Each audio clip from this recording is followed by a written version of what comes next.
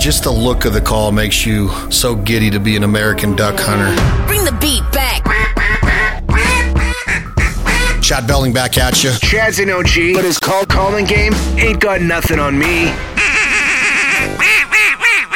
Get him, boys. That's a duck. Hey, in this room, it's so hot in here, maybe I'll start to believe it myself. Welcome to the fowl life. We merely exist in a duck's world. We train, breathe, and live by the migration. All of that goes into this crazy life of a duck hunter. We're steadfast, unwavering, the last of a breed. It is our right to hunt. I still believe it's a privilege, too. We are the Fowl Life with Chad Belding.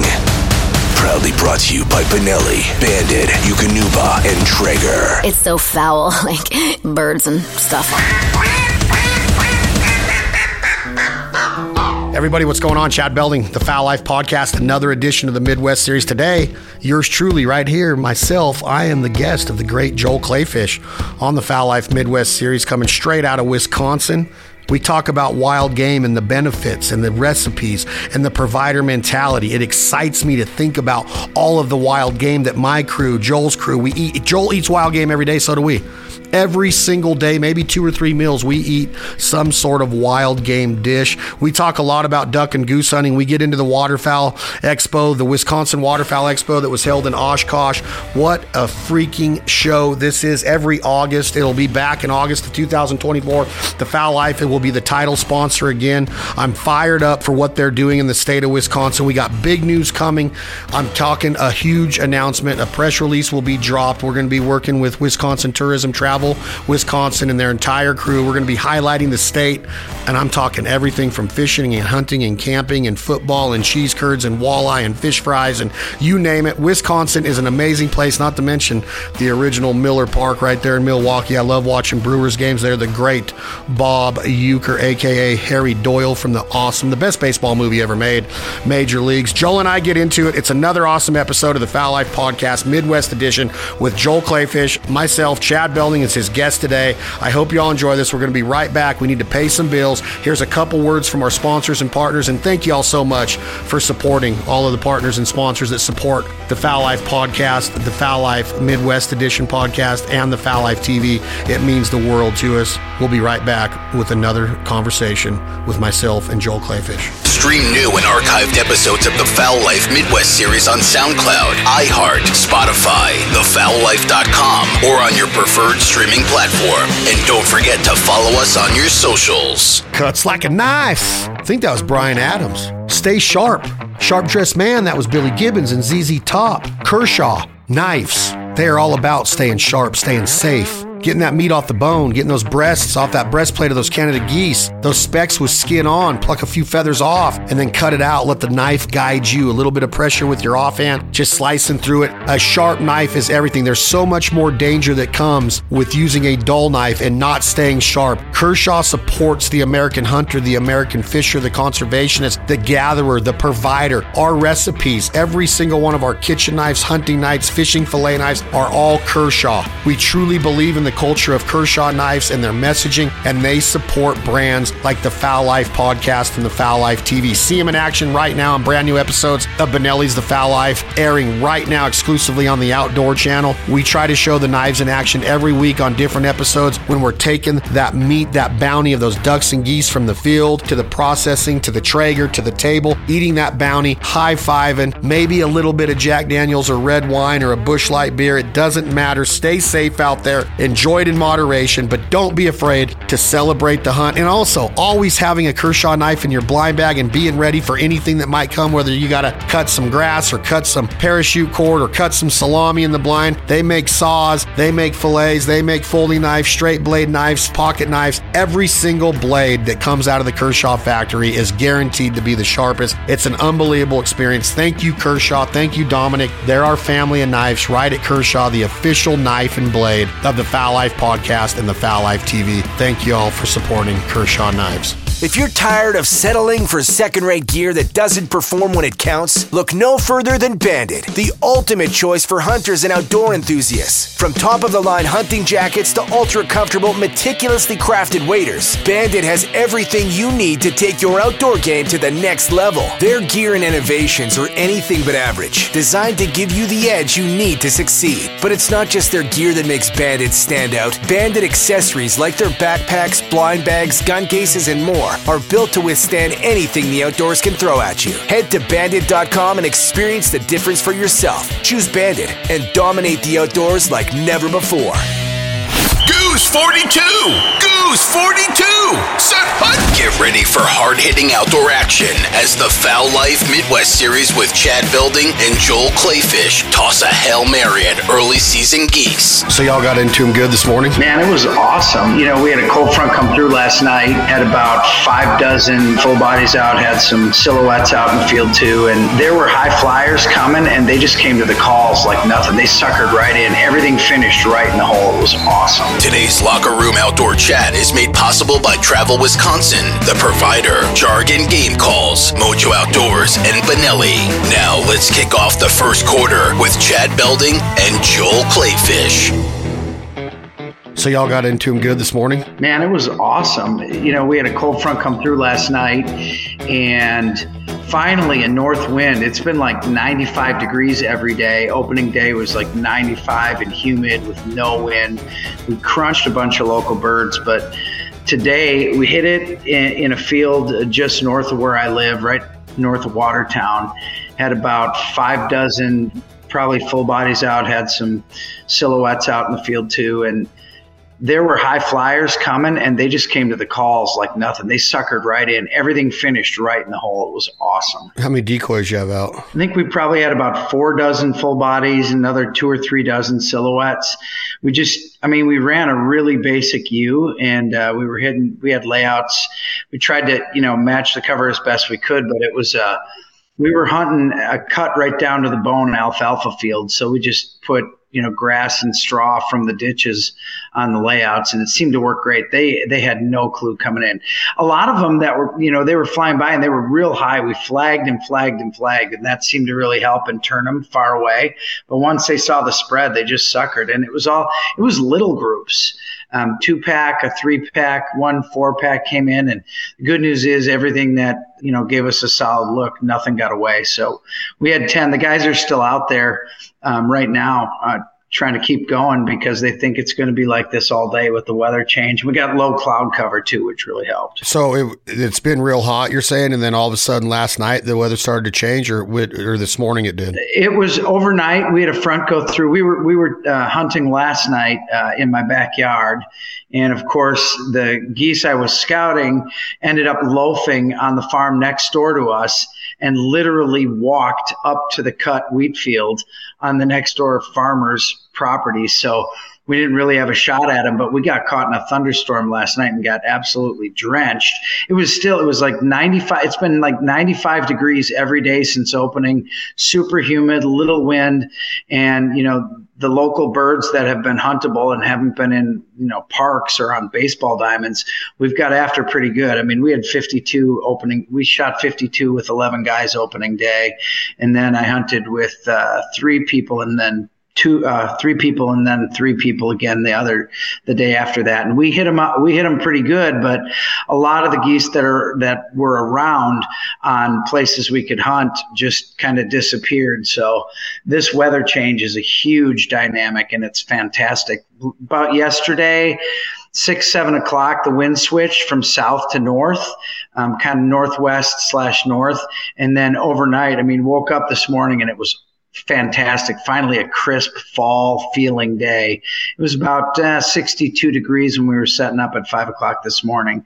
And that with a strong north wind, it was fantastic. What is the long-term forecast? Does it look like it's going to warm up again before summer's officially over, or does it look like it's going to consistently stay here? Well, in Wisconsin, 90% of the time we get an Indian summer. So we'll get like a cool snap, and we're supposed to be cool now with a north wind for about 4 or 5 days.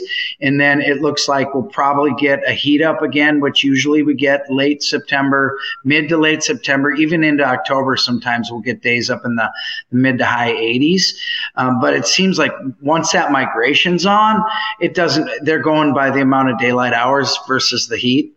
So we'll get migrators. Once the migrators start, they'll just keep going. And then they run through this area because they're split between the Mississippi River and Lake Michigan. And then we've got, so many inland lakes here.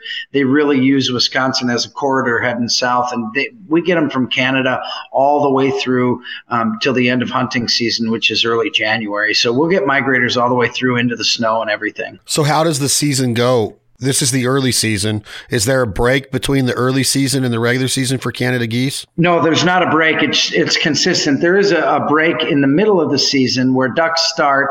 Then ducks are open for, I think it's a week this year. The season structure changes every year, but I think we're open for a week. And then we have a break for ducks and geese, and then we finish out the season after that. But usually the way it happens is, and there's fights over it every year as to what the perfect time for the break is. Should we extend the duck season on the tail end? Should we allow the duck season to start earlier? The good news about goose hunting during that is that once it starts in September, except for that little break in the middle, we can hunt them all the way through the snow. And it really depends kind of not only on weather patterns, but just where the migration is this year. If it's following the Mississippi more closely, if it's following Lake Michigan a little more closely, that's what's the beauty of being in south central Wisconsin where we are. We get it from both sides fairly consistently. And once duck season opens, then it's trying to decide every day you're going to hunt ducks or geese because the setup on those is slightly different. You're out there pulling mojos in the middle of the hunt trying, because the geese don't like them, but the ducks love them. So once it starts, it's just fun all the way through. Is Wisconsin known for a duck state like it is a goose state, or would you say way more opportunity for Canada geese than puddle ducks? I know there's some diver hunting around Green Bay and the Great Lake region, but what about puddle ducks? We get a ton of puddle ducks here. Wisconsin is the state that kills most Canada geese per capita of any state in the country. And so I think sometimes people think it's more of a goose state, but I'm here to tell you, you get everything from longtails on and around Lake Michigan. And we see divers in bodies of water here all over the place. We see divers in ponds here. We shoot divers in ponds. We shoot divers, in Okauchee Lake right down the road. And we shoot a ton of puddle ducks. I mean, mallards, the greenheads here are as beautiful as they are anywhere in the country. I think it's actually kind of a hidden secret for duck hunting. And we duck hunt the fields here a lot. Now, a lot of guys, obviously, there's so many potholes in Wisconsin. There's more than 10,000 lakes in this state. So it's phenomenal duck hunting. And there are people who come here, but I think it's a hidden treasure because you come here at any given time, you're going to be able to duck hunt in the morning on a lake or a pond or a stream or a river or the Mississippi. In the afternoon, you can set up on a field for geese and have a fantastic good luck doing that too. So that's what's so exciting about it. There's always something to do in the fall, and we've got a great fall turkey season too. And of course, Wisconsin's known for its deer season. We have 600,000 hunters that had out opening day of gun deer. So it's busy. 600,000. That's incredible. That many. And it's only an 8 or 9, 10-day season? It's a 9-day season. And the deer hunting here is a religion like the Green Bay Packers. I am telling you that they call it the Orange Army. Now, I'm not going to go into the details of how many of those guys and women go to deer camp and just play cards and have some old fashions. I don't know the answer to that, but I'm telling you, there is an absolute barrage of orange and pink now through the state on gun deer season. It is a religion here, and people have cabins for it, and they travel to Door County. They travel to the north woods of Wisconsin, southeast Wisconsin. And again, Wisconsin kills the biggest bucks of any state in the country. And of course, we have Buffalo County, which is kind of the center of that, the epicenter of big buck hunting in the country. Do you have to draw a tag for that certain area of Buffalo County, or as a resident, can you go buy a tag over the counter and just go to whatever county you want? So my question in the end is, Is there too much pressure on a county like that when it gets the reputation that it produces quality genetics and big bone like that? That's always a risk. There's no doubt about it. And what's happened is it kind of used to be you went up north to kill deer, right? You went up north. It was up north. And the big question is, what is up north if you're from Wisconsin? Some people it means is Plymouth or Sheboygan. Other people it means Highway 29. The further you get north, you're going to get into the Chequamegon Forest, where now we have a problem with wolf predation on some of the young deer that are up there. So is there pressure on those counties? Yes, there is growing pressure, but that's always, the market bears what it can. So the outfitters who are doing the hunting in Buffalo County and the counties surrounding Buffalo County, it costs a lot more to have an outfitter to take you whitetail hunting in Buffalo County because of the reputation. But the huge bucks, I shot a 142-inch buck in my backyard last year, right in Sullivan, Wisconsin, right in southeast Wisconsin, halfway between Madison and Milwaukee. Anyone can buy a tag. We used to have earn a buck. You'd have to shoot a doe before you hunted a buck. That's not the case anymore. Now, I'm as happy harvesting a doe because I'm putting food on the table for my family with what I harvest. So I'm as happy to go out there and hunt a doe. And that's why I'm kind of picky about the bucks that I shoot because they're going to end up on my table and potentially on the wall. But the entire state now, and particularly southeast Wisconsin, has really grown as a place for folks to go to hunt deer because we're seeing not only growing numbers of deer, we're seeing growing healthy populations of big bucks.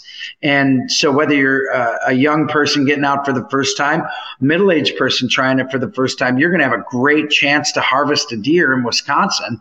And where years ago, it was, the numbers weren't where they are now. We've got really healthy populations. With it being such a big deer hunting state, is it easy for a waterfowl hunter to garner permission from, I assume that probably almost 100% of the state, besides maybe the forestry and the public parks, most of that state's probably private. So you have to get permission from farmers, landowners, I'm assuming.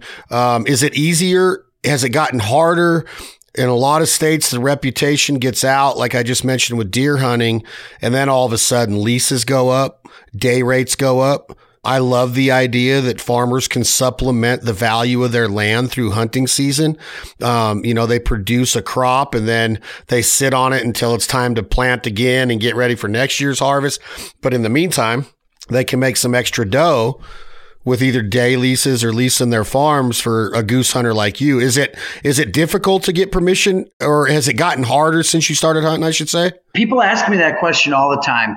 And I think at the end of the day, it's always about relationships and creating a genuine, sincere relationship with farmers. I make goose pot pies. I make goose enchiladas. I deliver them to the farmers that I have permission on.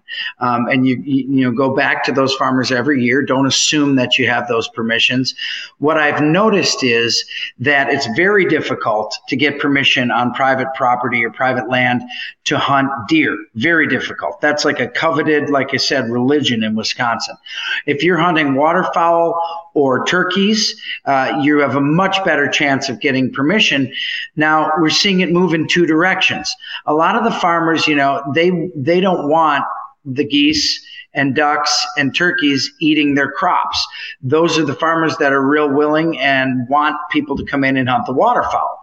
On the other side, sometimes when folks come in and they're in massive groups and they're leaving a bunch of shells in the field, or they get in an argument with somebody else they showed up at the field with, I've seen farmers who've allowed hunting for years say, that's it, I'm done. Leasing wise, I say it's mostly deer leases in Wisconsin. And so far, we get a lot of the waterfowl permissions that we get, don't require a lease so far. Now, I'm with you. I think it's great if a farmer can supplement their income by allowing somebody to lease their property. And we see a lot of that for deer in Wisconsin. But waterfowl is still seen as kind of, especially goose hunting, is kind of seen as, well, if you're going to eat those things, you can come on my property and kill them. And the beauty of it is with things like the provider spices and rubs and the cookbooks that are out now that have to do with wild game, we're much more able to put fantastic tasting wild game on the table. So it's gone both directions. And I think at the end of the day, the availability to hunting land is going to depend most on the continued respect and relationships you have with farmers. What about the politics of Wisconsin with the last election and the national news that came out of the state? And we don't need to get into any particulars. Your governor is pro-hunting? Is he anti-hunting? Is he pro-revenue? This state has the potential to draw a lot of tourism from hunting, fishing, outdoors, camping, hiking. Is it a safe assumption, Joel, that Wisconsin is a hunter-friendly state when you start throwing around numbers of 600,000 deer hunters? Or are the hunting rights in jeopardy when you see things happening in states like Washington and Oregon and California and Idaho? You mentioned wolves, all of the politics that go into the wolf seasons and harvesting of wolves and predator management. Do you fear for that in Wisconsin with your current government, or is it pretty supportive of the overall outdoor lifestyle, including hunting? Because hunting is usually put in a different realm than hiking or kayaking or even fishing, which blows my mind. You could go out and catch 100 walleyes on a frozen lake in Wisconsin and kill every one of them and eat them. But if you see somebody killing 100, a group of hunters kill 100 geese in a week, it's kind of shunned down upon. You know what I mean? Fishing has a totally different outlook than hunting does. So what is your opinion, being a local of the state, a resident of the state? I mean, you were born and raised in Wisconsin. Are you fearful at all, or do you think your government supports hunting as well as the other outdoors? Look, every single person who engages in the outdoors in any fashion, from fishing to hunting, kayaking, mountain biking, we're always concerned with access issues and our ability to utilize the natural resources in the state of Wisconsin. But what I'll tell you is Wisconsin's a state that actually had a constitutional amendment passed that was voted on by the people to make hunting and fishing constitutional rights in the state of Wisconsin. And whether it's this governor or a previous governor of a different stripe, their administrations are welcoming to hunters and fishermen and people who utilize the outdoors. Because in Wisconsin is synonymous with use of the outdoors. We've got an incredible history in trapping. I mean, there's a trapper on the Wisconsin state flag. To this day, we have an incredible history with foraging in Wisconsin. We get the morel mushrooms, the pheasantback mushrooms, wild asparagus every spring. We're one of the biggest cranberry growers in the state, in the country. So that all fits so well with the harvest to table kind of thing, revolution you're seeing. Wisconsin's been way ahead of that. Our harvest to table eating and supper club dining, that's all been part of Wisconsin's history and its culture for decades. And hunting and fishing are synonymous with recreational activities in the state of Wisconsin. You see entire cities pop up on frozen lakes with shanties with heaters and cooking and bunks in them, during the walleye season and the sturgeon spearing season through the ice. The hunting heritage, you can't be an elected official in this state and not give credence to the Orange Army, 600,000 people who are out for opening of gun deer season with virtually no accidents. People take hunting very seriously. They take the safety of it very seriously. And it is not uncommon to be at the corner bar or tavern and have venison sausage passed around or to have goose sticks passed around. That's something that is just so ingrained in Wisconsin's culture that when people come here from somewhere else, not only do we have some of the most welcoming people in the country, we've got some of the most ethnically diverse food, cuisine, and then we've got this kind of field to table attitude where you walk into a bar and you see mounted horrible looking deer and duck mounts from the 40s and 50s on the wall, like they're about to fall off, or the eyes are about to fall out, all the way through, beautiful taxidermy that was done, in the past 10 years. it's such a part of our culture, such a part of our love, and such a part of who Wisconsin is, that it's almost a shame when other people from other states don't see it. And that's one of the things that I'm so excited about, to be honest, is showing people the joy of Wisconsin and how that comes through in the outdoors, how to use it, be part of it, while making sure you're part of the conservation efforts to make sure it stays that way for our kids and our grandkids. Right? It's so important to make sure that those resources are carefully watched. And I think that that's absolutely true. There's nobody, within the Department of Natural Resources who is not available to contact. If you're just a regular hunter, they have a DNR helpline here where you can call and ask a question. Of course, that's to everybody's benefit if there's a gray area. And, with hunting laws in all the different states, there are always gray areas. So I'd say that it's such a part of the culture that no matter what administration I've seen since I was a child through, now, they've always been very open to the fact that Wisconsin is hunting heritage in Wisconsin is something that is important and cherished versus shunned. I like that. All right, Joel, let's take a short break. And when we return, Joel and I will dive deeper into Wisconsin hunting heritage. Stay tuned. The Fowl Life Midwest Series with Joel Kleefisch. You are not going to believe this. The Fowl Life is going to work with Travel Wisconsin, and we are going to be the official show of Travel Wisconsin and the Wisconsin Department of Tourism. Wow, that's phenomenal. Don't flare. Joel will dish Wisconsin's explosive waterfowl secrets after the break. Have you become a member of Camo Space? Have you built your profile? Do you want to be able to celebrate the hunt, your fishing trip, your shooting excursion? Are you tired of being shadow banned by other social media facets and platforms? The Reed family in Maryland has designed Camo Space to be hunter, fisher, conservation specific. Share your recipes, share your videos, do it with pride. Go on there and learn in the tutorials and the instructional sections. Download the app today. Get Camo Space, get the merch, wear it with pride. Update your profile daily with stories and photography and videos. This is what social media should be for everybody. Our experience should not be altered because we have pride in being an American hunter, a worldwide hunter, a fisher, a camper, an outdoorsman, an outdoorswoman. Camo Space is fighting for all of us, and they're giving us a platform to share our experiences, tell our stories, create our memories, create our legacy. Camo Space is all about your legacy. House it there, own it there, update it daily, tell your friends and family about it, and let's build the Camo Space community. They're the official social media platform of the Fowl Life podcast and Benelli's The Fowl Life TV. You'll see us hunting with the Reed family. We represent them. We're proud to do it, just like my brother Michael Waddell at Bone Collector is. Become a member of Camo Space today. Build your profile, and let's build this army and community at Camo Space. Thank you all very much.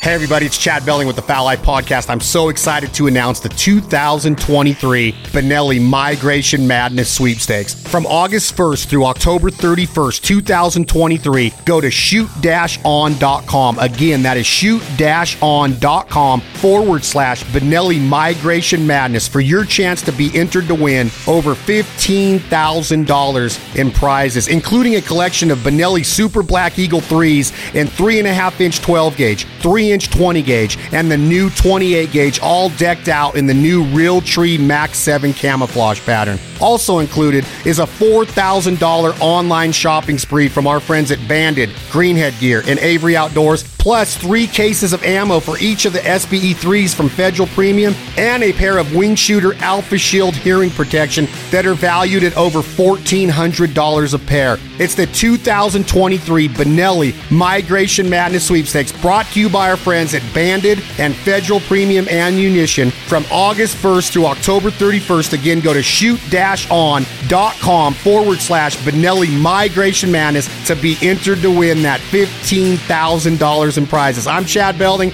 Good luck to everybody.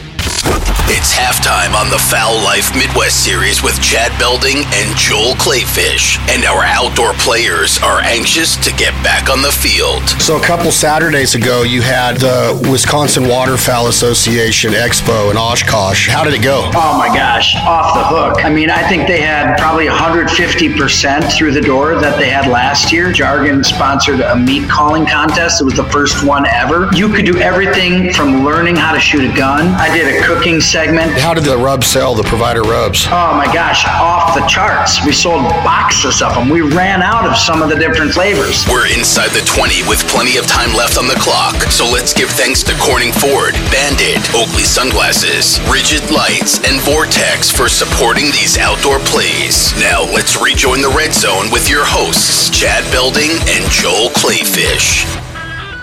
We're back, and you're listening to the Fowl Life Midwest series with me, Chad Belding, and our host, Joel Kleefisch.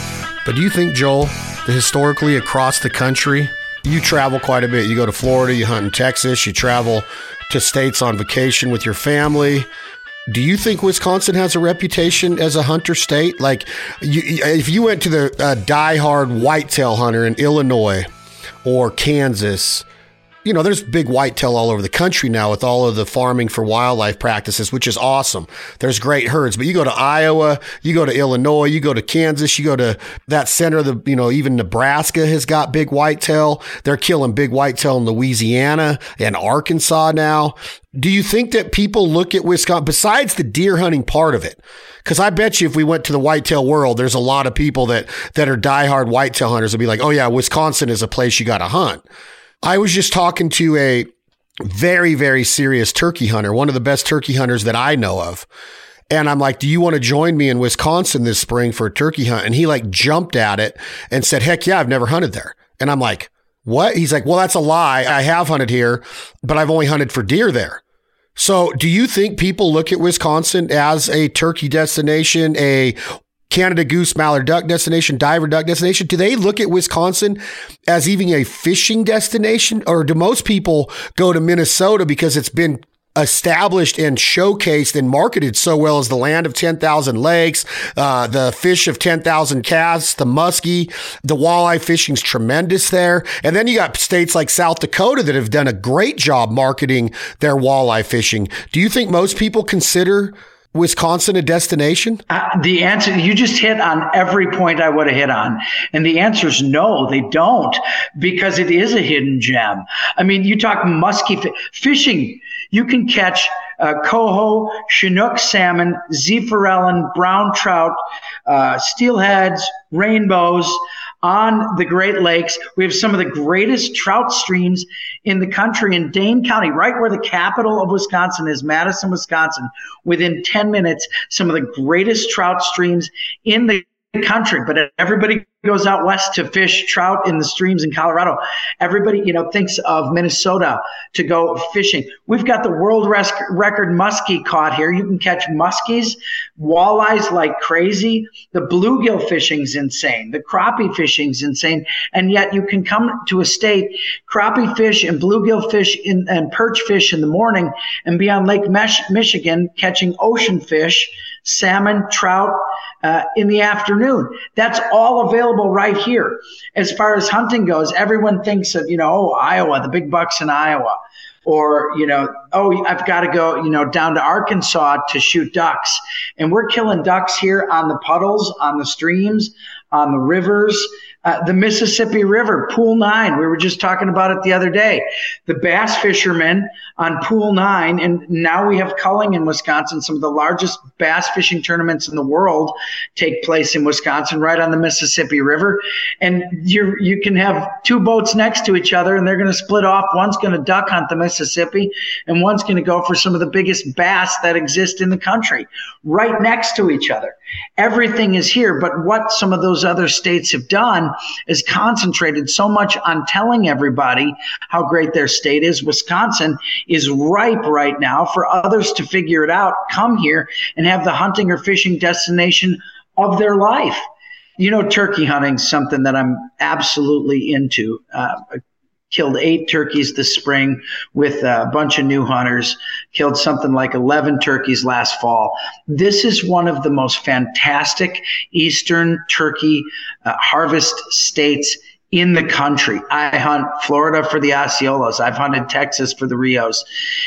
Wisconsin, and it's literally a matter of driving down a road early in the morning, down country roads, looking for turkeys at daybreak, watching them come off the roost, knock on the door of a farmer, bring some hot sticks along with you, a fresh loaf of bread, bake a loaf of bread and say, I saw some turkeys out there, wondering if you mind if I hunt them. And the welcoming spirit of this state is that you probably end up with a spot to hunt the next day. And I don't know. One of the reasons I take people turkey hunting or goose hunt or duck hunting is because I don't like to take a brand new hunter who's not going to see something or not going to be a part of an exciting hunt fairly soon into doing it. Yes, I'm with you. Watching a sunrise is beautiful. Hearing the woods wake up is an incredible feeling. And nowhere in the world does it feel like it does in Wisconsin. But seeing that game that you're after. I've had people sitting next to me in the turkey blind who say, I just don't know if I'll be able to pull the trigger, and then they're climbing over me to grab the gun once that turkey hits the edge of the field. Can I shoot yet?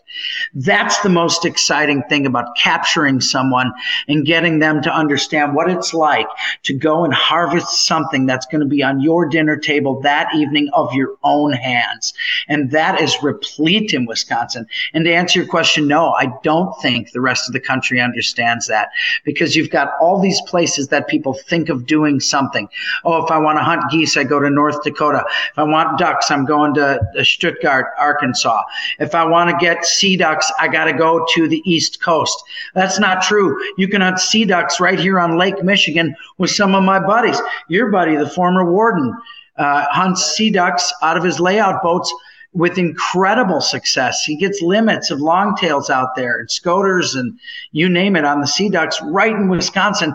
And in the morning and then in the afternoon, you can be in a field hunting puddle ducks and get some of the most beautiful plumed out mallards. You saw them when you guys were here.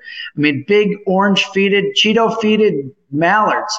It's really kind of an epicenter. I get so jacked up talking about it because I get through the summer of Wisconsin just yearning for September 1st to come. And when it does, the opportunities are so endless. You're literally trying to make a choice every day. You know, I got a stressful job like a lot of folks. And I think when they want to break from that job, there's nothing that does it better than sitting in a duck blind with your buddies. Your stomach sore from laughing as hard as you can. And all of the communities in this state, you know, my daughter and I, we have this thing called Newtown. We will take on a map a range of 30 miles and just point to a town, and we'll go there on a Saturday or a Sunday morning.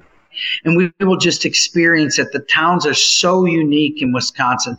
Each one's got to have a supper club. They're going to have a tavern on the corner. They've usually got a bait shop.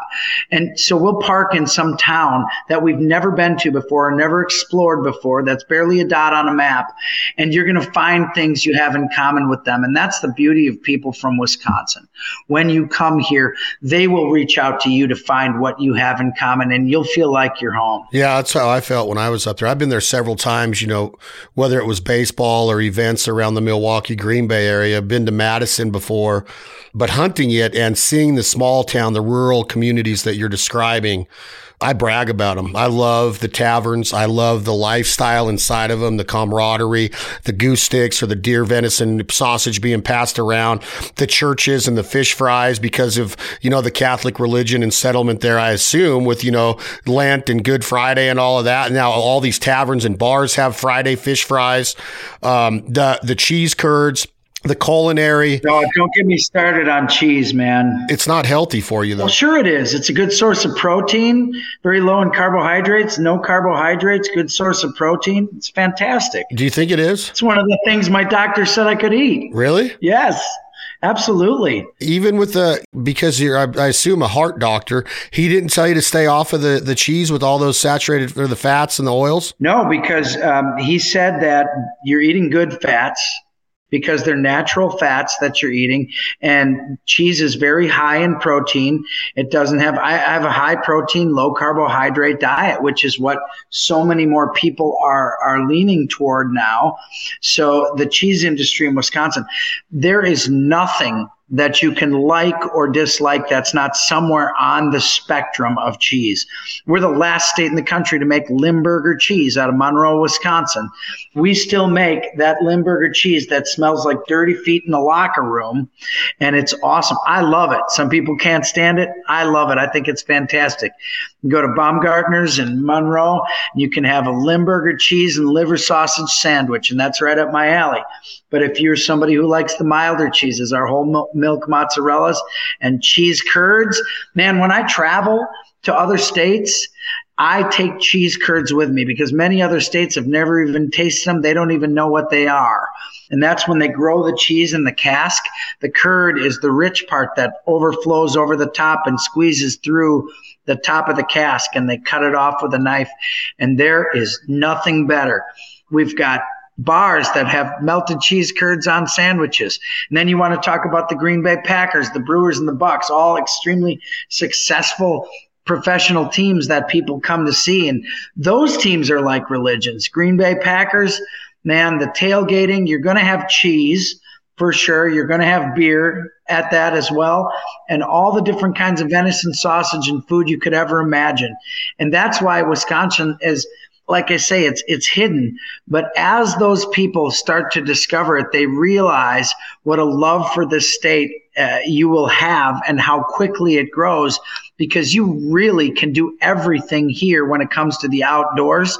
And what is the number one thing people want after they go and they work hard in a field or up a creek or rowing a canoe or a kayak or climbing rocks or staying at a campground? What's the number one thing you want after you're tired and hungry?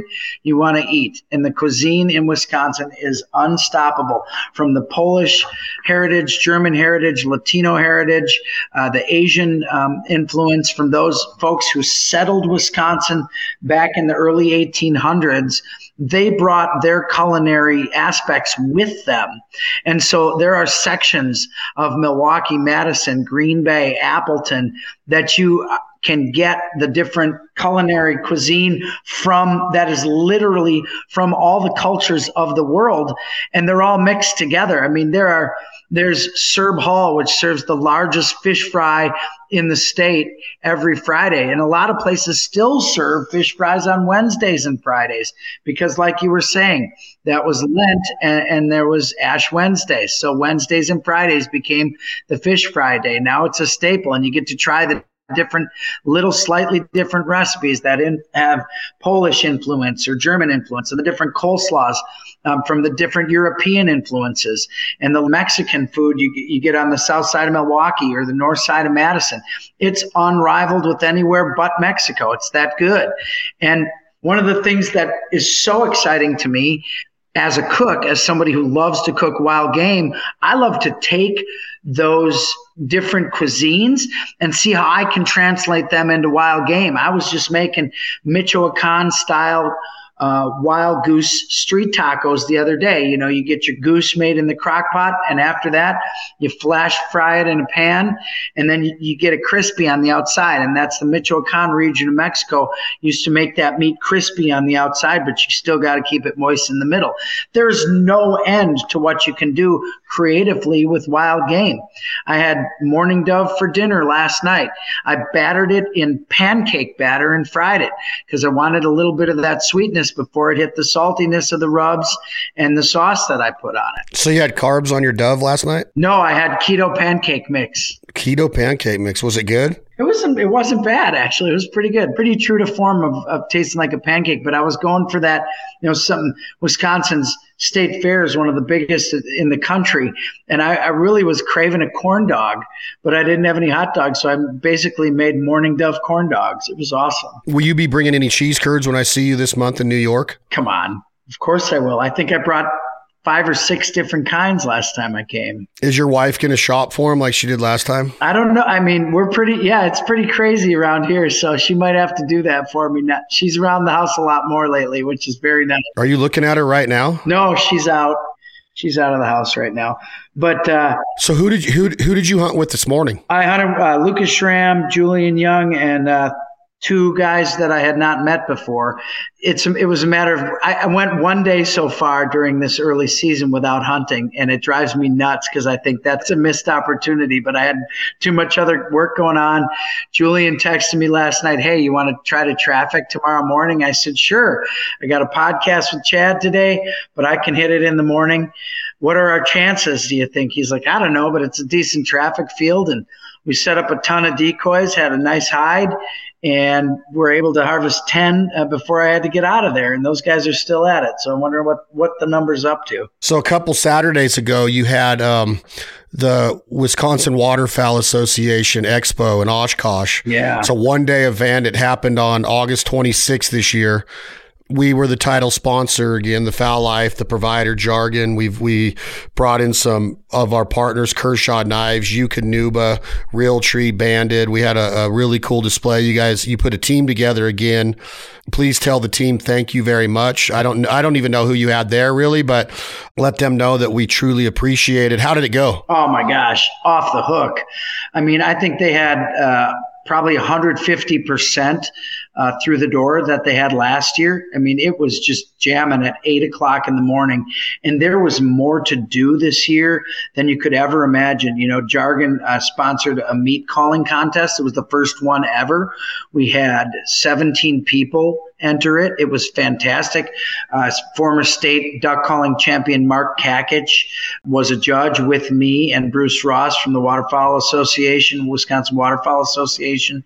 And you could do everything from learning how to shoot a gun, trap shooting there. You could show up and say, I've never shot a gun before. And by the end of the day, you could be fairly proficient with the understanding of the safety aspects and how to swing a shotgun in a wing shooting situation. I did a cooking segment. I made wild goose pot pies for 150 people. We had standing room only. And then I made a final one in front of everybody and baked it. And that's what the crew ate because we were crazy busy. It was unbelievable. We had people sampling the rubs and spices all day long, blowing the calls. People were coming up talking to us about Yukonuba. We had leashes to give away and hats. That was phenomenal. We did a KERSHAW knife giveaway that was very popular. People loved that. And they were just, you know, it's perfect timing for this event because it was like 5 days before the opening of goose season, and people can come there and learn everything from dog handling to outfitters to calling. I mean, the selection of calls is phenomenal. Calling clinics, from people who are steeped in the waterfowl industry. It is literally a candy store for anyone who's interested in waterfowl whatsoever. And to be a part of it is not only fun, the day is such a whirlwind. It just goes so fast because there are so many events and the people continue coming to the booth. And, you know, one thing that makes me really happy is how many people who go there are excited about the cooking aspect of wild game. I think that's something that's in its infancy, but really growing quickly. We did not see wild game cooking as necessarily entertainment before. I think people took it. Butter and onions is the term you used to hear all the time, butter and onions. I think we're so much beyond butter and onions now. And that's really something, as people are looking for lean proteins and eating proteins from the wild, from the harvest, really organic stuff. I think we are on the very front end of what is going to be absolutely massive. And that is the field to table movement and the different recipes. We literally went through bottles of spices of people sampling them a quarter teaspoon at a time because they say, wow, I didn't know wild game could taste like this. And that's the key for somebody who is apprehensive at first to try wild game. Look, my wife never tried wild game 13 years ago, wouldn't even try it. Now that's all our family eats. So I think it's just a matter of being able to tailor that game to taste the way you want to do it. And that fits into any recipe, really. How did the rubs sell, the provider rubs? Oh my gosh, off the charts. We sold boxes of them. We ran out of some of the different flavors because it was literally whatever flavor we were sampling at the time was the flavor that would sell out. So, I mean, drop tine is incredibly popular. Fowl, the swine is a very popular flavor. You know, we didn't have a pink fish there to try the spawn, or that would have sold out because when you have your pink fish, and that's the thing about Wisconsin, I've got salmon and trout in the freezer, and that spawn with its ginger and soy based flavor in there is phenomenal. You just cannot beat it. Then if you want to double it up with a little bit of a dip in a teriyaki sauce or a glaze with that, I'm telling you, that is an explosion of flavor that is unrivaled. And then the flaky on the whitefish. So I've used that with the trout and the walleye. Absolutely perfect. We sold out of the cookbooks. We had 4 boxes of cookbooks, sold out of all of them. You know, people were really excited when you can show them a simple way that's not complex, that doesn't take an hour and a half in the kitchen to take wild game to the table in a way that everybody from grandma down to the grandkids is going to enjoy eating it. So the cookbook sold out like within the first hour and a half. It was crazy. It was super fun. Did you need more cookbooks? Yeah, obviously we ran out of them. And like I said, that's something you never think in today's day and age. Everything's available on the internet, right? People still like to look at a picture and have the words in front of them while they're cooking. They don't want to have to keep reactivating their phone because it sleeps and then scrolling through something. They want a cookbook to look at. And the funny thing is my provider cookbook, all the pages are like crusted together and there's flour stuck in it because I like looking at something while I'm cooking and not scrolling through my phone and having to reactivate my phone when I'm doing it. And people will do something for the very first time if it's not overwhelming. If it's simple to them, they'll try it for the first time. And all you have to do is put that one dish in front of someone else and have them look at you and say, this is unbelievable. This is nothing like what I thought it would be. And then you, as a cook, will be satisfied and excited to do that the next time. The explosion of waterfowl prominence in that area with an event like that, the one-day event, it seems to me like it would probably carry over into a second-day event, but it's a consumer show. It's kind of the kickoff to the season. They're kind of, fired up. They're getting that itch, just like the rest of the country. A lot of them might be going to Canada, getting ready for the early teal, early goose. As far as like the energy and the culture of the place, is it something just to pass the time as far as they're deer hunters just looking for the culture that day? I mean, they're there to buy because you said that they bought a bunch of stuff. A lot of those shows, people come looking for giveaways. They look for deals. They look for discounts. But when you start throwing in the cooking demonstrations and people, use words like standing room only, and people are seeing these pot pies and they're tasting them and they're sampling the rubs and they're buying the rubs, they're getting jacked up for this entire field to fork Wisconsin mentality that we've been talking about for years. What does it do when you watch that happen? Like personally, what does it do to you? And then how that energy and that aura spread, because you preach it all the time. And a lifestyle like that can become, well, I do that every day, so it's not like it doesn't get me that fired up. My point is, Joel, is that sometimes when you do it every day, you hunt every day, you cook wild game every day, you're feeding people every day, it can become tedious. It becomes work. You got to be results driven. You got to get sales. You've moved into a new realm of your waterfowl career now with our entities and our brands. Jargon you got on your hat. You just talked about the provider rubs in the cookbook. You have Bandit on right now. You're shooting a Benelli shotgun. You're wearing Oakley sunglasses. You're shooting Black Cloud. You're wearing Realtree. You're supporting the Fowl Life with the Midwest podcast series.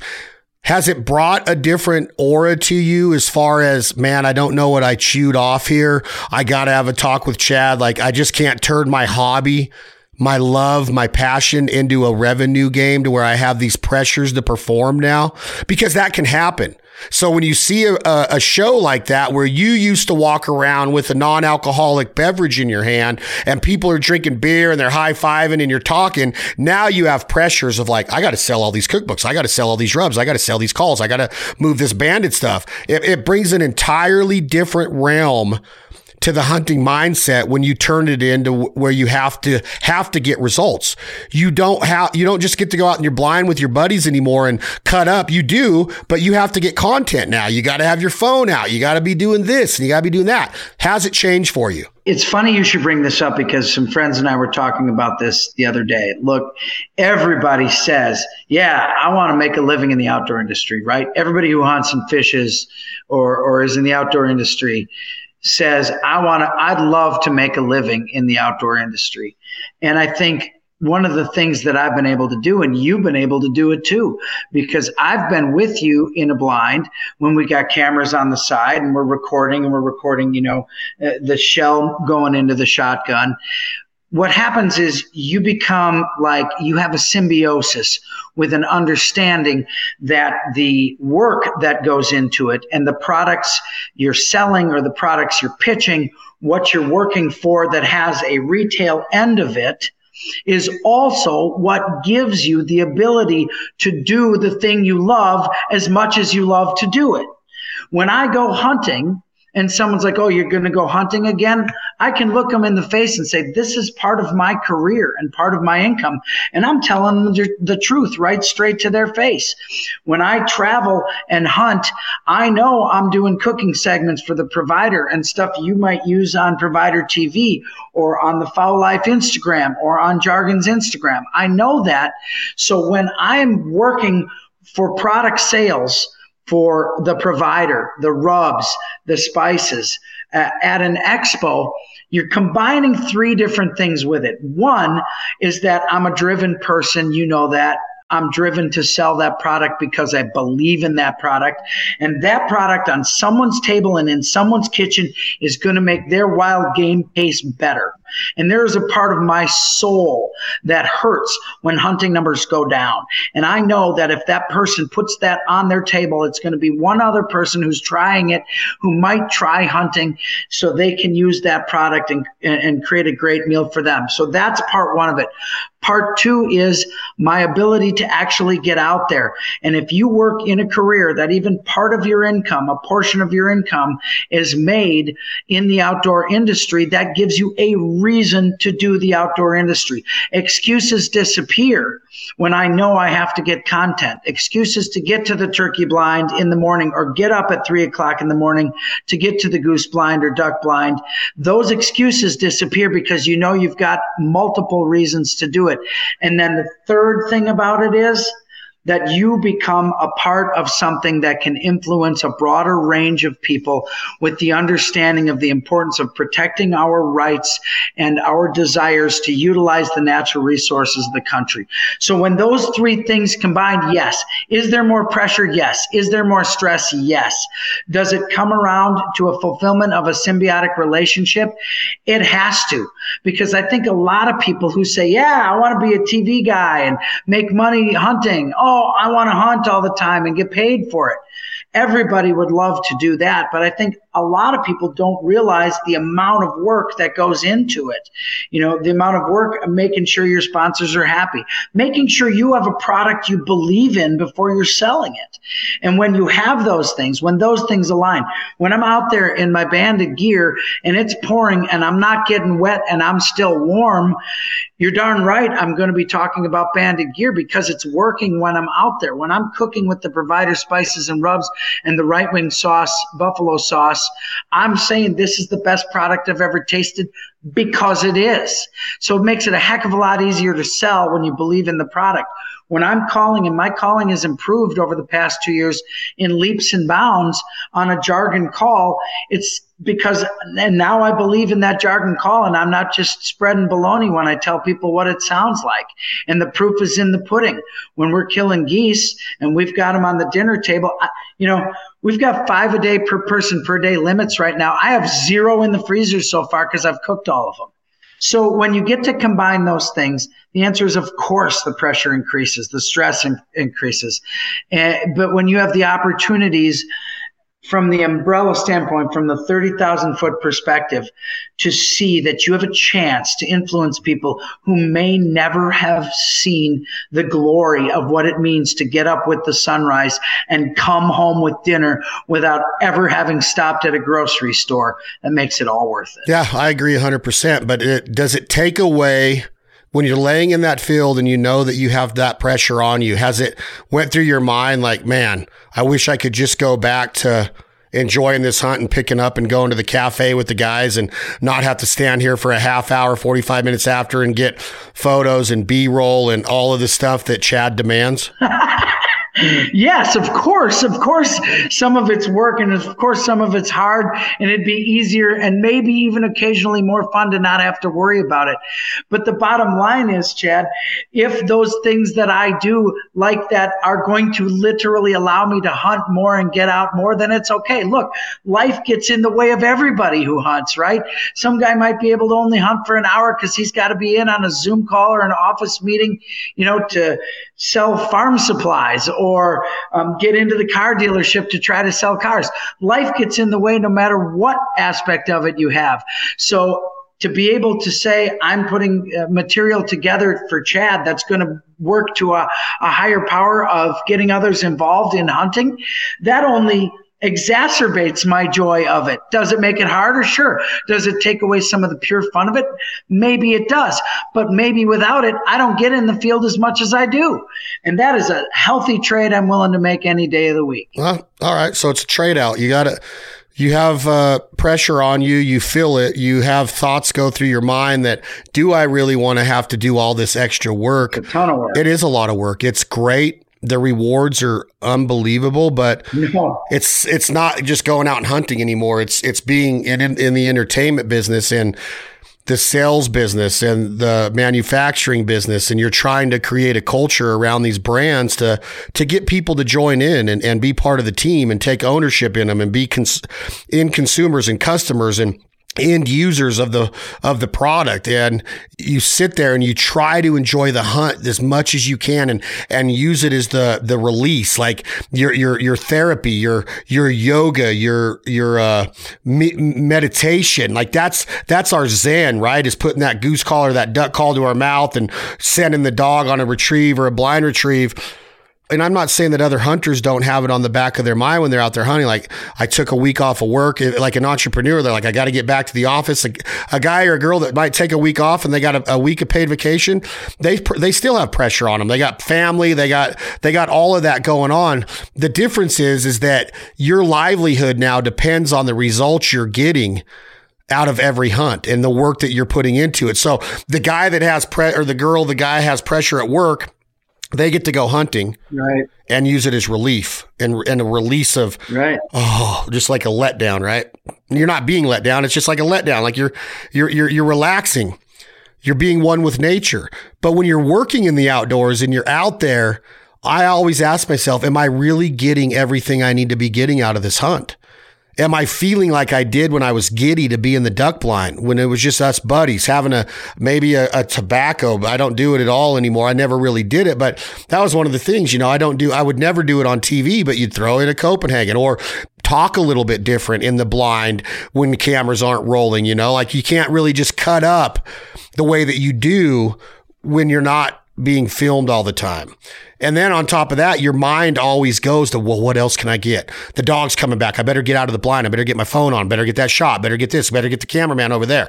Get the B-roll of this. Get the drone up. There's nonstop pressure. It's not really pressure. It's just nonstop brain activity that you're really not paying attention. But my point is are you getting everything out of the hunt? You're paying attention to the hunt. You're focused, but are you getting out what the hunt's supposed to be giving you? That's the question I always ask myself, because now you're like, I need to work. I need to get pictures of these decoys. I need to get these blinds. This is our product lines. We need to sell all this stuff. It's a different mindset and a different mentality to where people think they want it. And then when you get out there and you say, all right, guys, everybody stop what they're doing. Don't get out of the blind yet.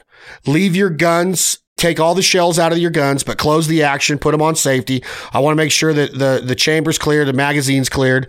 Keep your calls around your neck. Don't take your calls off and put them in your blind bag. Don't, take in all the natural vegetation and concealment off of the blind. Stay exactly where you're at. Now this camera's going to come down and you're going to put your eyes to the sky and act like you're looking for geese, and you're going to start calling, and you're going to go off of what I'm doing. And Joel, you're going to raise the flag up and get that sound of the flag behind the guys calling. And then people are like, wait a minute, we've been here 45 freaking minutes since you called the last shot, and geese are still flying, ducks are still flying. We're not hunting anymore. We're doing all of this tedious BS that in 8 months, they're going to see the TV show and they're going to be like, oh man, that's awesome. But was it really worth it? You know, it took a lot of work. We didn't get to go eat biscuits and gravy right away. We didn't get to go scout right away. Whatever it is, it's a different approach, a different mindset. So I was just wondering, a guy like you that started hunting late, you know, you were in your late 20s or 30s, I think, when you started hunting. You're 52. So you have a newborn energy now, because now hunting is different than it was when you started late in life. And I was just wondering, like, does it tread on you? Does it weigh on you? Because I'm demanding. I mean, everybody knows that. No, you're very demanding, Chad. And while, I mean, think about what the question you asked and think about today. I literally had to leave a hunt early to come do the podcast. So would I have rather stayed at the hunt? Of course, I would have rather stayed at the hunt, you know, than to have to leave to do the podcast. But doing the podcast is one of the reasons that I get to hunt. Now, it might be slightly different from me because I never hunted before TV. I had a local television show about fishing before I hunted. So the very first hunts I was ever on and the very first experiences I ever had with hunting, I had a television camera in tow. So maybe I never had those purest hunting opportunities that you're talking about as much. But I will tell you this, I do not have a different level of excitement when those birds start curling over and look interested and sound interested, regardless of the level of pressure to get the video or get the shot. I was in the blind today in between things, working on arrangements for the Fowl Life's visit to Wisconsin this fall, lining up, you know, folks who are going to be scouting for us, lining up different creameries and potentials for places to visit while you're here, looking at some Airbnbs with neighbors in the farming community. I mean, so for me, and you know, the phone is good and evil. I call it the 3x7. I tell my family, get off the 3x7. Life happens in 3 dimensions all around you. And we now place so much emphasis on this 3-inch by 7-inch 2-dimensional device, but it also has its benefits. So yes, I'm working on it at the same time that I'm hunting. But I think if that shot that goes from your head down the back of your spine, when you hear the geese or the ducks and you see them starting to get interested in your decoys, if that excitement, if that shock down your spine disappears, then it's time to reevaluate. And what I can say is now I understand. It's like when I went to college, my dad said, you better get good grades or we're pulling you and you're done. Well, I went to such a great college and enjoyed it so much, it was the catch-22. I better study a lot in order to be able to stay here. So for me, it's both. The work enables me to support my love of hunting. They work together. So that trade out to me is completely worth it. And if that aspect of excitement and bringing food to table were to ever lessen or disappear, I'd have to reevaluate, because right now it's the highest high I have in my life. And I don't think anything could replace it. So you're happy that you're working with us and you're not having second thoughts. Okay, I get it. You're not having second thoughts. I know it's had to have gone through your mind. Like, I'm going to kill Chad if I ever hunt with him. All of this work that he has me do. But I get it. It's one of those things. It's that, we have a podcast called This Life Ain't For Everybody. And I didn't name it that because hunting's not for everybody. Hunting is for everybody. And everybody has a different walk of life. Your life's not for me. I wouldn't want to go to the state capitol every day and dress in a suit, right? But you do. And that life's not for everybody. But you get a lot out of it because you're working with handicap and wheelchair assistance, and you're lobbying for all of these rights and this funding and these budgets that you want to fight for to get these different groups so they have better advocacy and they have a better value of life. What your wife did running for governor and all of the results came out there. That's not for everybody. Campaigning across the state and all of your energy and all of your resources and all of your family's savings. And you can't do that stuff for free. There's an investment to do that. And that life's not for everybody. So everybody has different pressures. Life is not easy. Life is ups and downs. It'll kick you in the gut more so than it'll hug you. It's a beautiful life, and we're blessed, and we're very fortunate to be able to exist this way, like that we can make relationships and meet people and it's crazy. All of the things that go through my mind about our human body and how we're made up and how, the theories and everything that goes behind it. The bottom line is that we're only here very limited time for a little while, like a blimp on the radar. And you have to enjoy it. And you have to figure out, you have to pick your battles of, do I want to hunt for a living and turn my passion and love of the outdoors into revenue and the pressures that come with that? Because it's non-stop. It does not stop. It's non-stop, and it is not easy. If you get into it, it's one of those things. Are you petting that one of those dogs that you have? Yeah. Which one is that? Fancy. You love Fancy. I do? Yeah, I don't know. Fancy, come here. Fancy. She won't even, there she is. Oh, hey, Fancy. There you are. My duck dog is gun shy. Exactly. All right. This has been a good one, Joel. Wisconsin, early goose has started. This is the best time of the year. We're rolling from the Wisconsin Waterfowl Association Expo that happened in Oshkosh on August 26th. Make plans to attend it next year. It'll be in Oshkosh again right around the same time. Check out the website for WWA, Wisconsin Waterfowl Association, and they'll be posting dates for next year. They might already be up there. Get involved. Get a booth if you're a vendor. Go walk it. Enjoy it. Who knows if it's going to be 1 or 2 days next year. Be safe out in the Wisconsin woods and cornfields and alfalfa fields and wheat fields. Don't choke on a cheese curd when you're blowing on your jargon short reed goose call. Don't pull a muscle when you're running after the geese because Joel's gun shy dog isn't retrieving them. Be safe out in the deer woods when you get out there in November. Holy smokes, over 600,000 hunters during the gun season for whitetail deer in the state of Wisconsin. Let's have a fish fry together. Let's have a cold beer together. Let's do something to unite hunting. No more infighting, no more egos. Everybody say hello to each other. Everybody say good luck. We're going to have a great time when we get up to Wisconsin, hopefully in November this year. We have a big announcement coming with the state of Wisconsin. You'll probably hear that announcement in the month of September or the beginning of October.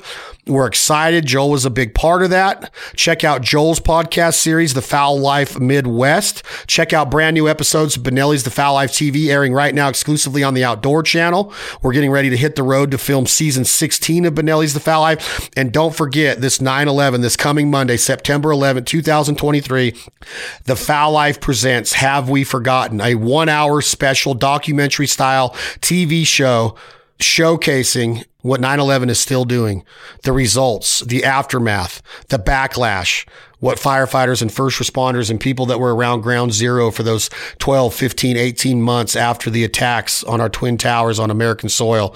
Have we forgotten? We don't want to forget. Watch the 1-hour special. I hope you do. If this podcast happens to air after the TV special airs, please let us know what you thought. We're very proud of it. Make a donation to the charities we're working for. These families need our assistance. It's the heart of a hunter. We went to New York last year with our good friend Nick McNamara. Joel joined us at Basswood Lodge in upstate New York, where we hunted with Jim and Bo Hodges, both FDNY firefighters. We had a blast and we learned a lot. Then we traveled down to the city. We went to their firehouse in Queens, Brooklyn, Manhattan, the Bronx, went to the boroughs, went to Yankees games, visited the Twin Towers where they were, where Ground Zero is, where the new Freedom Tower stands, where all of the ponds are now, and the falls, the museum of 9/11. It was hard to take. We saw the original firehouse that was across the street from 9/11, where the first responders to the attacks came from and went into those towers. It's an amazing, humbling journey to go there and to see how those planes approached. And to do it because of hunting and getting to go to New York because of hunting and turning it into a trip and a tour with FDNY firefighters and NYPD police officers. It was amazing to learn what America and New York and Manhattan went through that day. And when you see this and you learn about Jim Hodges and his brother Bo and what they're facing now and what they've lost since 9/11, it's mind-blowing. It's eye-opening. So let's get involved. Let's get it into our school curriculums. It's part of our American history. It's it is absolutely the worst day in American soil in the history of our world. So check it out. Have We Forgotten? The 9/11 tribute produced by The Fowl Life. It's going to air this Monday, September 11th, 2023. Thank you, Outdoor Channel. Thank you, Mitch Petrie. Thank you, Katie Gladstone. Thank you, everybody, for helping us make this happen. My brother Clay, my brother Clint, and Tom Rashashine, who absolutely knocked it out of the park with this production. We hope you like it. Thank you for listening to another episode of the Fowl Life Podcast with Joel Kleefisch, again, the host of the Fowl Life Podcast Midwest series. New episodes of that coming soon. And like I said, a big announcement coming out of the state of Wisconsin for the Fowl Life, the provider, and all of our brands here at Jargon, Bandit, American Almond Beef. We're very proud. We're privileged. We're very blessed. Thank you for supporting the partners and sponsors that support us. We'll be back at you with another episode of the Fowl Life. Thank you, Joel. Thank you, everybody, for listening. We'll talk to y'all soon. Chad, who would you like to thank? Partners like Benelli and Federal and Mojo and Realtree and Bandit. And I'm talking about that feeling of like Avery, Kershaw and Mickey Thompson, Jargon and Gator Coolers. I want a sponsorship from Irish Spring right here, breaking it down. The Provider, Lear Campers, Bodyguard Bumpers, Rigid Lights, Corning Ford and our Ford trucks. Can you imagine? Sig Sauer. This time of year, though, I've been finding myself like craving Eukanuba dog food, Mossy Pond Retrievers, Traeger grills. It had something else with it right now, and I can't remember what it was. That's what we talked about, getting back to the basics, understanding fundamentals. And who would say that? This podcast has to be the greatest thing ever. The Fowl Life. It's so foul. Like, ew. Not foul like that, like with a W foul. Have you heard of the Fun Button? Flask Cap has reinvented the way we use tumbler cups. Everybody's got a tumbler cup. Come on, let's admit it. This tumbler cup is different. The Matic lid is different. The 6, the 9. Nobody wants glass in their boat. Nobody wants glass anywhere because of what can go wrong. If you go into your buddy's boat and glass breaks, that's a no-no. So you got your mixers in the cooler. You might have a 2-liter of Coca-Cola, Classic, Coke Zero. You might have some club soda in a plastic bottle or a can, stuff that doesn't break and get glass that's nasty and will cut your feet up like no tomorrow. The Flask Cap allows you to store your spirits, your Jack Daniels, in that Matic lid. And with one touch of that Fun Button, it disperses a shot into your mixer, down there with your ice, your Coke, whatever it is. You can have vodka, you can have gin, you can have tequila. We choose Jack Daniels Tennessee Sour Mash Whiskey, and you have your cocktail for the day. Remember to enjoy it in moderation. Never allow underage drinking. Be safe. But Flask Cap supports the culture of the American outdoorsman, the American outdoor enthusiast. And they keep it safe, they keep it ethical, and they keep it fun. The entire brand, the culture, the messaging is exactly what we're all about here at the Fowl Life. We're proud and honored to be teamed up with Flask Cap. Check them out at FlaskCap, FLASKAP.com, and you are going to be so happy and take pride. Get your name on it. Get your logo engraved on it. Again, it's all about moderation. It's all about safety. Be careful with that Fun Button. 1 is enough. 2 can be a lot of fun. 3 is way too many, but you're going to keep that glass out of the boat, off of those beaches, and you're going to have a blast consuming alcohol through the Flask Cap. Again, thank you for supporting Flask Cap. I'm Chad Belding with the Fowl Life Podcast and the Fowl Life Television. Thank you all very much.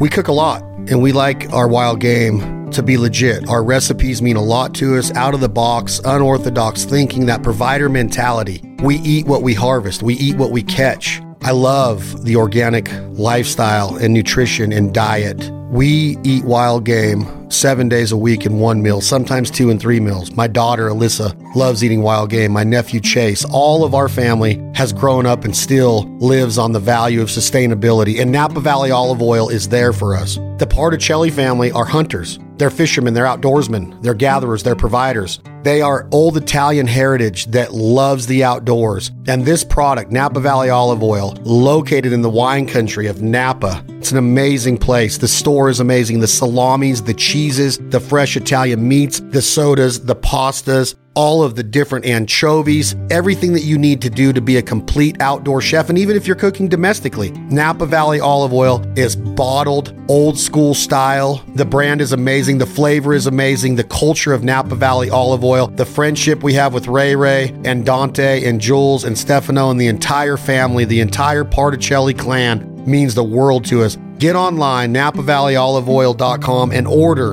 the different flavored oils, the garlic, the lemon, you name it, they have it. It's Napa Valley olive oil. We're proud to have them in all of our recipes at the Fowl Life TV on the Outdoor Channel, and the Provider Life. Look for more recipes at theproviderlife.com. Get yourself a Provider cookbook. Napa Valley olive oil is all over it. Thank you to the Particelli family, and thank you all for supporting the brands that support us.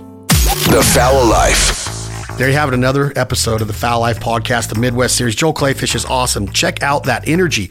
The dude loves his life, his family, the outdoors. He started hunting waterfowl at a later age in life. He hunts all over. His history, his story is so cool. He used to have his own TV show that was a statewide TV show in Wisconsin. He used to be a newscaster. He's covered some unbelievable stories in all of the cities of Wisconsin, and now he's a lobbyist working for the right reasons in Capitol Hill there in Madison, in the capital of the great state of Wisconsin. A lot of good times to come in the state of Wisconsin. Like I said, big announcement coming with Travel Wisconsin. I cannot wait to get up there in November of 23 and get on some walleye fish fries and some cheese curds. We're going to work out when we're up there. We're going to visit gyms when we're up there, local businesses. We're going to visit Vortex Optics and hopefully St. Croix Rods and hopefully Matthews Bows. There's so many great hunting industry companies, companies that headquarter out of the state of Wisconsin. We're fired up. I love this series, the Midwest series, right here at the Fowl Life Podcast. You can find us on SoundCloud and Spotify and Pandora and Apple Podcasts, YouTube. Hit us up, info at the Fowl Life, and let us know if you want to hear a specific guest or a specific topic. A lot of great episodes coming up. We're going to be with Jargon Game Calls co-owner Chris Cifrio talking duck calling, goose calling. We're going to be with Tony Vandemore again. We got Terry Demon from Mojo that was just on the show. We're going to have him back for another episode, and so many other personalities that we're going to meet and talk to along the way of our trek this season, Chasing the Migration, filming season 16 of Benelli's The Fowl Life TV. You'll find it in 2024, airing exclusively on the Outdoor Channel. But don't forget, new episodes are airing right now in October, November, December of 2023. We got some awesome destinations, including Oklahoma, Wyoming, California, and Louisiana. I'm not going to spill the beans, but they're great episodes. They're exciting. A lot of hunting, a lot of great personalities. I'm Chad Belding. Thank you, Joel. Thank you all for tuning in to another episode of the Fowl Life Podcast Midwest series. We'll talk to y'all soon.